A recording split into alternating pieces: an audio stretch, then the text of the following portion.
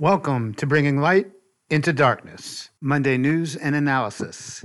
Tonight's show recognizes September 16, 16 de Septiembre, when the Mexican War of Independence was launched. The struggle then was against Spain, and it centered around the rights of Criollos, those born in the New World with Spanish ancestry and not given the same privilege of those born in Europe. Tonight's show is dedicated to all Central American, Latin American, and Caribbean peoples who may have originally been colonized by Spain and other Europeans, but today whose sovereignty is most challenged by our own U.S. foreign policy. Welcome, alternative news listeners. This is 91.7 KOOP Community Radio. This is Bringing Light into Darkness, News and Analysis. I am your host, Pedro Gatos, and we are transmitting from Austin, Texas. This show includes a pre-recorded interview on September 10th, 2020, which will be uploaded for your listening edification on the evening of Monday, September the 14th, 2020. You can listen live each Monday night from 6 to 7 p.m. Central Standard Time at koop.org. Many of the shows are archived at pedrogatos.org. All comments are welcomed and can be sent to Pedro at pgatos00@gmail.com. That's pgatos00@gmail.com. This is our 21st post-COVID show, a new world, but the same place. This month is our Co-op Radio's membership drive. And under COVID circumstances, our membership drive is taking new forms. This is Undercover Greg. Has anyone noticed any changes in Austin over the last 6 months? Yes, it has gotten and stayed hotter, but we have also been keeping socially distanced, washing our hands, and wearing our damn masks. For the safety of our beloved staff and programmers and volunteers, KOP has been working from home. Each day we craft away on our own devices to bring you the sound of Austin that you have known and supported for over 25 years. This includes keeping your radio still screaming and news and public affairs shows that bring you timely information and help during the pandemic. A lot has been new and different for all of us. All through September, we are conducting our fall membership drive differently, with more of our wonderful content and less of our pitching. Think of it as a unique opportunity to support the station you love, KOOP. Listen in throughout the month as new and different fall membership drive will be morphing into new and different things. But don't hesitate to help us out by going to koop.org and the safe and secure online donation button. If you do have specific questions or issues related to the virus, please contact us at 512-710-5353 or at covid19@koop.org. Remember, stay well, stay safe, stay weird, and stay listening to KOOP. So stay tuned. But first, as we do before every Bringing Light into Darkness news and analysis show, we first go to war.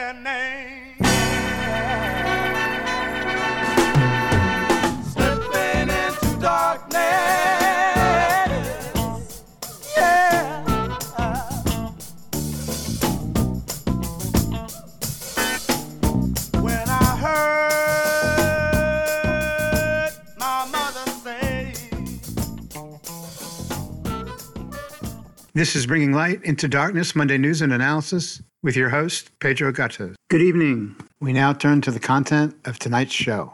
Welcome, alternative news listeners. This is 91.7 KOOP, Hornsby, Austin. This is September 10th. We are broadcasting on a recorded interview that we're fixing on having with our guest. We'll introduce him more formally in just a second. For broadcast on Monday, September the 14th. I wanted to start the show off by indicating that last week we provided detailed examples and proof regarding the nature of U.S. foreign policy. We shared findings from our investigative journalism that provided empirical proof to show how our foreign policy support consistently has been on the wrong side of what is best for the majority population of the countries it seeks to influence when measured by quality of life indices. Highlights of in-depth case studies of a half dozen of such example nations included Haiti, Iraq, Libya, Honduras, Ecuador, and Bolivia just since the turn of the century. We then proceeded in the balance of the show to visit with author and editor and our guest last week, Nan McCurdy, to detail the exact same U.S. foreign policy disposition in Nicaragua by revealing the outstanding accomplishments in human rights and quality of life improvements going on under the Nicaraguan government, a government we have relentlessly been trying to undermine. Tonight, we stay focused on the Nicaragua issue, but shift our attention to the means and methods of U.S. foreign policy, illegal violations of the sovereignty of Nicaragua by penetrating into the internal affairs of Nicaragua and other countries' civil society. When you honestly unearth history of the colonization of the New World, then you begin to understand that what imperialism is essentially colonization through domination. What does that mean? It essentially means bullying rules that history. Reason, democracy, ethical principled behavior is subordinated to might is right. Indigenous people of the New World were holocaust in the process. It was mainly the Spanish and Portuguese who first conquered the New World, wiping out or enslaving the indigenous populations and in the process appropriating the wealth from their domination back to their host countries. The Spanish and Portuguese, conquistadores, if you will, were then replaced by the burgeoning new colonial powers England and France. Famously, the sun never set on the colonial possessions of the British Empire. Eventually, and through the Monroe Doctrine in 1823, the United States essentially let the European colonizers know that there was a new sheriff in town, that the Western Hemisphere's new premier colonizer was now the United States. Colonizing and domination did not change, but the leader of the international power structure of colonizers and neo-colonizers was changing. Invasions by U.S. Marines was always the most threatening form of intervention in order to secure markets that colonizers exploit. In May of 1927 to December of 1932, the U.S. Marines fought to a stalemate against the rebel bands of Nicaraguan nationalist fighters led by rebel leader Augusto Sandino. Guerrilla, unconventional war tactics resulted in the stalemate with the much greater armed U.S. occupation forces. It really marked the first time U.S. troops were coming back to the United States in body bags in significant numbers. This show, Bringing Light into Darkness, has detailed examples of how the U.S. propaganda machine largely controls and creates false narratives to falsely justify U.S. foreign policy intrusions into the sovereign affairs of other countries. However, Marines coming back in body bags were truths that could not be so easily rationalized and dismissed regarding the Nicaraguan intervention. It was unacceptable and had to cease. And it did. However, imperialism and the accompanying domination of majority populations for the financial benefit of a few would still rule the day as it does today. In order to do so, the tactics had to change, and they did. It developed new tools for the toolbox of intervention techniques. New tools means new forms of colonialization or colonialism. These new forms constituted a change from colonialism to neocolonialism. These new forms and tools of intervention and domination of third countries is exemplified and has been exemplified in the history of U.S. intervention in Nicaragua. Following Sandino's successful resistance, the U.S. began seeking to train Nicaraguan armed forces under the 4+ decade U.S.-supported Somoza family military dictatorship rule. Somoza's National Guard were trained by the United States interest. Now the body bags would not be U.S. soldiers, but Nicaraguans killing Nicaraguans, thus making the propaganda challenge much easier to manage. The School of Americas is a combat training school for Latin American soldiers and police. It was established in 1946 at the Panama Canal Zone. The School of Americas was later moved to its current location in Fort Benning. In 2001, it was renamed the Western Hemisphere Institute for Security and Cooperation. Since it was founded, over 80,000 Latin American military and police officers received training at the School of Americas or the Western Hemisphere Institute for Security and Cooperation. Among the listed graduates are some of the worst violators of human rights in the continent, including nearly a dozen Latin American dictators. So what I wanted to do with our show tonight is transition to the penetration of civil society, which complements military types of interventions and has actually supplanted it in many ways and has been shown to be very successful. But before moving to examples of that, I wanted to formally introduce our guest, and that would be Brian Wilson. Brian, I can't tell you how honored we are to have you on the show, bringing light into darkness. Welcome, and thank you for joining us. Oh, thanks for having me. Just briefly, Brian Wilson was a commander of the United States Air Force Combat Security Unit in Vietnam. Subsequently, he became a trained lawyer and has visited a number of countries examining some of the lawless violations of human rights by that U.S. foreign policy we have been referring to. From 1986 to 1990, Brian went to Nicaragua a number of times and observed firsthand the Contra War that was being led by the Reagan administration against the Nicaraguan people. He has been a justice activist for a half a century. He currently lives in Nicaragua, and we are speaking to him from Nicaragua. He's written 4 books, and a 2016 documentary was made about his life, Paying the Price for Peace. His website, which we will repeat a number of times, is brianwilson.com, with Wilson has 2 L's. Again, Brian, thank you for joining us.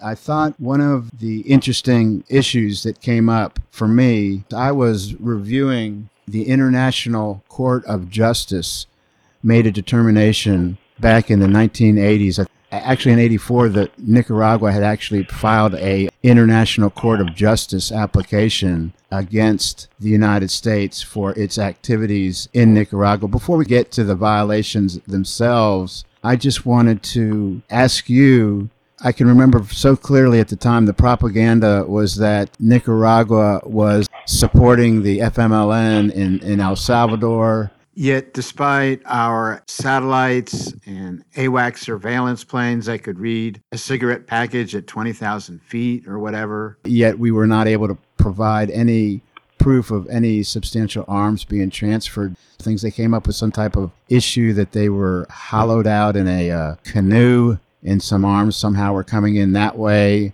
Even if true, it was a drop in the bucket compared to what we would soon learn our own government was doing in the illegal supply efforts for the Contras. And then there was the downing of Eugene Hasenfuss with several tons of arms that, in fact, we were supplying clandestinely, that was coming out of the Yaupango Air Base, I believe, in El Salvador and into Nicaragua. But can you refresh us about that time in history and the accusations, the veracity of what the American public should believe about who was arming who? Well, of course, it fits the same pattern in which you were describing the history of U.S. imperialism. When Somoza, the dictator, was overthrown by the Sandinista rebels in July 1979, the U.S. lost their all-time favorite dictator who'd been ruling for 40 years. And immediately, Reagan, who was elected in 1980, took office in 81. He immediately began funding, initially I think it was, I forgot how many $1 million, $9 or $10 million, to begin funding fighters to help overthrow the new Sandinista government. They called themselves after Sandino. And so those Contras were introduced into Nicaragua in 1981, and they were, as the time went on, they became better armed, and many more of them. And when I interviewed Contras in 1986, who were in prison up in Esteli, all of them, who were, poor teenagers from communities along the Honduran border. So all these young men were from very, very poor families.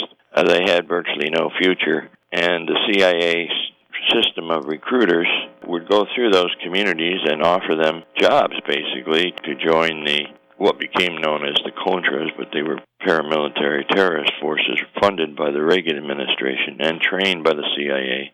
What they told me, and I think I talked to about 30 of them, that they were told that the Sandinistas, the government's name in power, the revolutionary government, ate the babies of Nicaraguan families, and therefore it was very important for them to join this force so that they could kill Sandinistas before the Sandinistas killed their babies. I know that sounds kind of far-fetched, but that's what I had a translator, and I was taking a lot of notes, and it's not unusual for the U.S. to make these outrageous claims.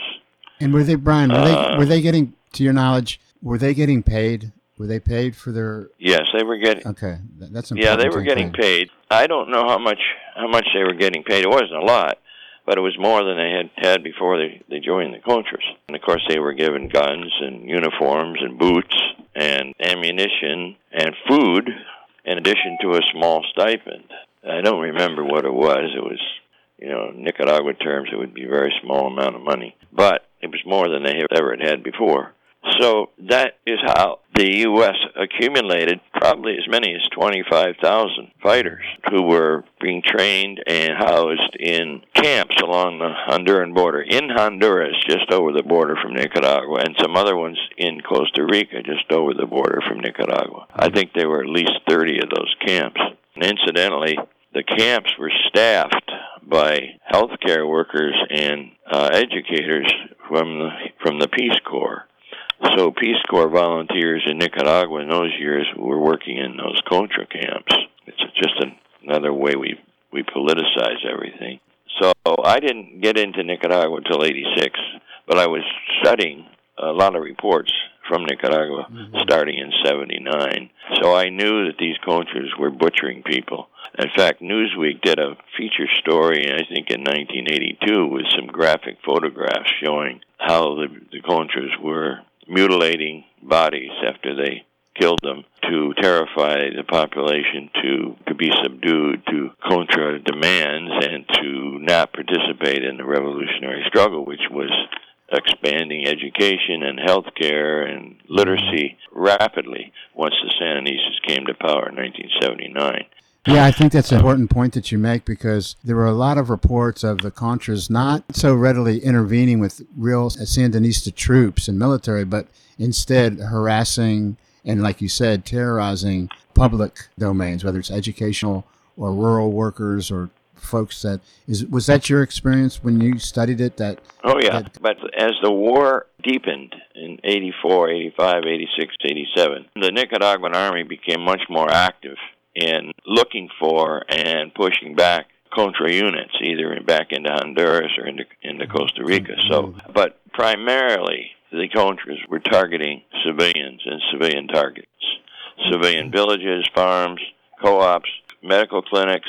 They were not obviously interested in looking for Nicaraguan army. They were looking to destabilize the society by putting everybody in terror. So they certainly weren't interested in firefights with the army, which, of course, they did get into firefights because the army started getting very aggressively looking for them. But their primary targets were, they blew up all the bridges, they blew up all the electric lines. Infrastructure. Yeah, all the infrastructure. I was on a road from Matagalpa to Puerto Cabezas in the late 80s, and that was a long trip. I was in a cattle truck, and the Contras had destroyed all 57 bridges on that road. So the truck was big enough that it could go through the river. It just had to avoid the rocks. But there were 57 bridges that had made that a through road from Matagalpa to Puerto Cabezas, and not one bridge was left intact. Well, it's interesting because... Just an example. Right. That's really important history that I think needs to be revived, and thank you for doing that. The International Court of Justice, in April of 84, Nicaragua started to institute a complaint. They filed a claim, yeah. Yeah, they filed a claim, and in their claim, they requested the court to judge, make judgments about some of the following deals that the United States was, just as you were indicating, recruiting, training, arming, and equipping, financing, supplying, and otherwise encouraging, supporting, aiding, and directing military and paramilitary actions against Nicaragua, that it was a violation, the activities were a violation of Articles 2-4 of the United Nations Charter, Articles 18 and 20 of the Charter of the Organization of American States, Article 8 of the Convention on Rights and Duties of States, Article 1 and 3 of the Convention concerning the duties and rights of states in the event of civil strife. I'm not going to go through all of it, but they made claims of armed attacks against Nicaragua by air, land, and sea, incursions into Nicaragua territorial waters, aerial trespass into Nicaraguan airspace, on and on and on. At the end of the day, as we got towards the end of these proceedings, there was a determination that the United States not only was guilty of these charges, but had an obligation to pay Nicaragua reparations. And then Nicaragua, a government withdrew the request for reparations by the UNO government that came to power in 1990. And that's really what I wanted listeners to know, that there's a really important writing piece. I mean, you've done so much important writing, a really well-documented piece on how the United States purchased that 1990 Nicaraguan election. It's dated way back on July 1, 1990, but you have all the sourcing from a multitude of sources. And I wanted you to kind of walk through, because we started the show off talking about how the United States changed tactics of influencing third nations from armed intervention to things like penetrating civil society. We have a very detailed example with Chile in 1973, but years later, here we are in Nicaragua, and you write that the U.S., through CIA and the National Endowment for Democracy, orchestrated a process to consolidate a number of opposition political parties into a unified effort called UNO, United Nicaragua Opposition. Can you elaborate a little bit about the extent of how much investment we made into those elections and highlight the article findings that you very well document in your piece that is called How the U.S. Purchased the 1990 Nicaraguan Elections? Yeah, as I said, I was following everything I could read about Nicaragua in those years, and then from 86 on, I was visiting Nicaragua every year, several times a year, going into the war zones. And the Contras, it wasn't ever clear that the Contras were going to have any kind of a victory, which is what the CIA wanted. So the Sandinistas were going to have an election in 1990. They had been elected in 1984. The U.S. didn't acknowledge the election, but there was a real election in which the Sandinistas were elected. And then the next one was going to be in 1990, in which I was an election observer myself.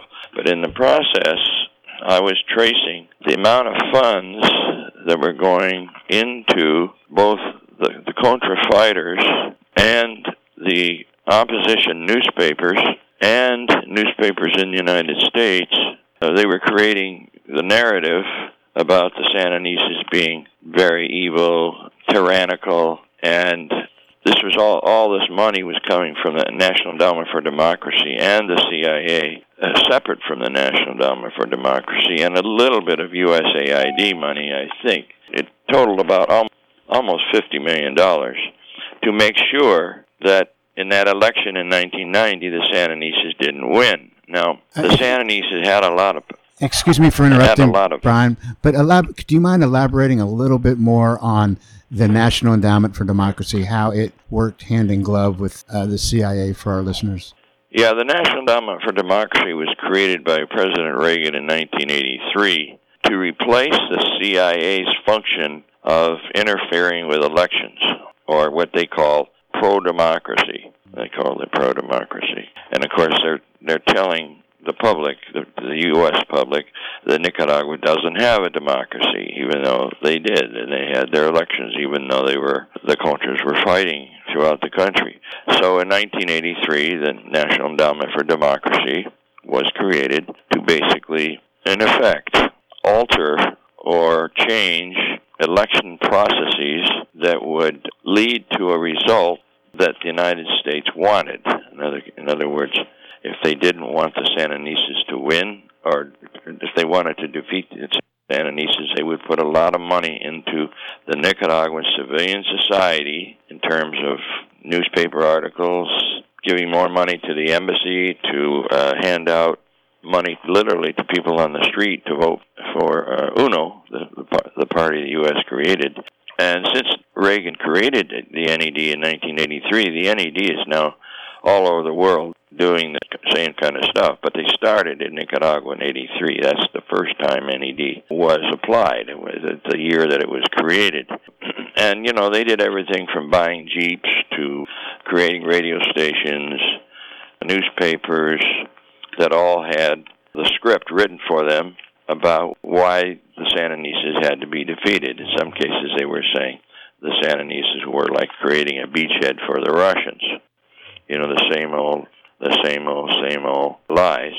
But because they had all these funds, they could produce radio programs, TV programs, newspaper articles, and even street papers that were just handed out on the street about the evil nature of the Sandinistas. And that money all came from the NED through various Nicaragua recipients, all of whom were wealthy, who opposed any kind of social government. The Sandinistas clearly were a social government interested in social programs for the poor, and of course the U.S.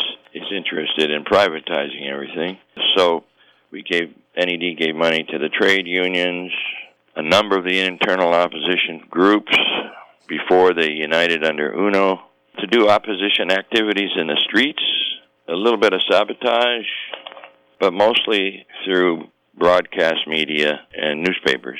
What I found so fascinating in your article, because you document all of this, but the breakdown was when you added it all up, you broke it down into the different categories, the NED figures. You also included monies. And the CIA figures. Right.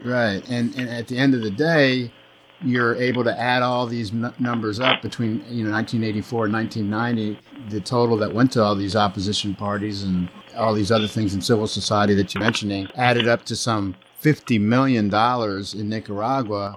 Almost $50 million, yeah. Yeah, almost 50 $48 million. 48 million, but they only have 3.5 million people. So your article, I really appreciated the fact that you said, well, these numbers you can throw them around, but what do they mean? And you just said, well, let's look at it by per capita. If you were to take 3.5 million Nicaraguans and divide that into the amount of money of $48 million, it turned out to be the equivalent in the United States per capita. It would be the equivalent of some $3.5 billion that would be invested in the United States, right? I mean, that's the equivalent amount of money when compared to investing $48 million into Nicaragua, a country of just 3.5 million people. Before we examine this issue in more depth, we need to take a quick pause for the cause. This is 91.7 KOOP in the capital city of Austin, Tejas.